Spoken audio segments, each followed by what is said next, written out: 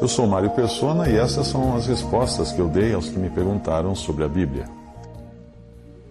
Você escreveu perguntando se o cristão deveria ser vegetariano, e essa dúvida costuma surgir naqueles que entram em contato com doutrinas de religiões como a adventista do sétimo dia, cuja profetisa Mó disse ter recebido uma revelação nesse sentido.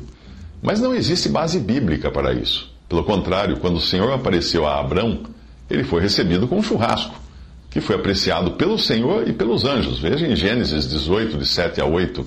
Depois correu ao rebanho, escolheu o melhor novilho e o deu a um servo, que se apressou em prepará-lo. Trouxe então coalhada, leite e o novilho que havia sido preparado e o serviu.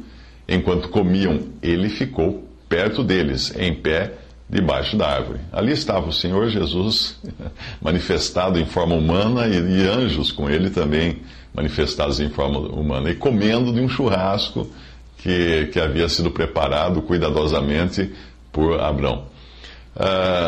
Algumas correntes do cristianismo tentam usar a Bíblia para endossar a alimentação vegetariana, mas isso cai por terra quando nós examinamos o texto.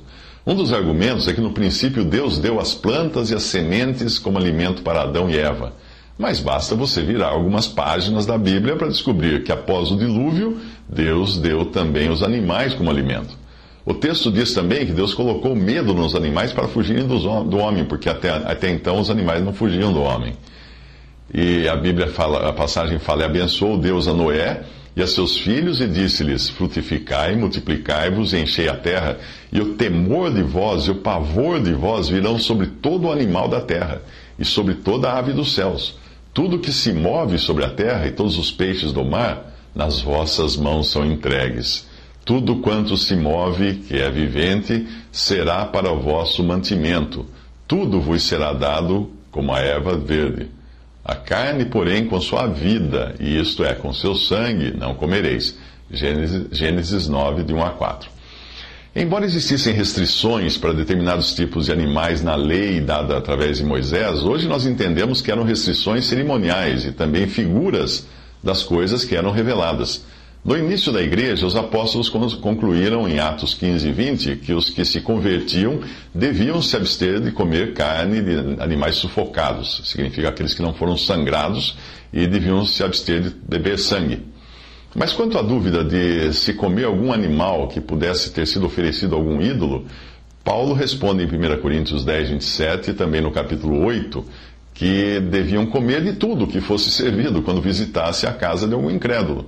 Porém, se fossem informados de que se tratava de sacrifício a algum ídolo, então deviam evitar. Não por causa de si mesmos, mas por causa dos que estariam comendo, dos outros que vissem aquilo e fazer aquilo e pudessem ficar confusos.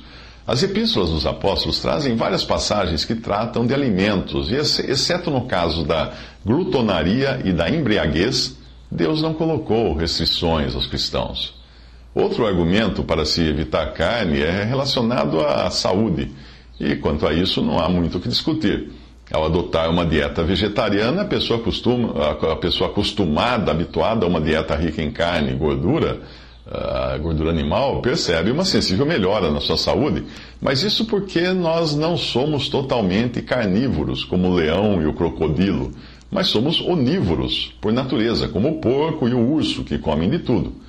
A nossa arcada dentária possui dentes caninos que não são tão desenvolvidos quanto dos animais exclusivamente carnívoros, mas nós possuímos também dentes incisivos e molares, que também são menos complexos do que aqueles dos animais exclusivamente herbívoros. Os nossos dentes já nos dão uma pista do tipo de alimentação adequada aos seres humanos, e em que porcentagem, né? É mais ou menos como a sabedoria do meu tio, que dizia que se Deus quisesse que o homem fumasse, teria feito suas narinas viradas para cima, como se fosse uma chaminé.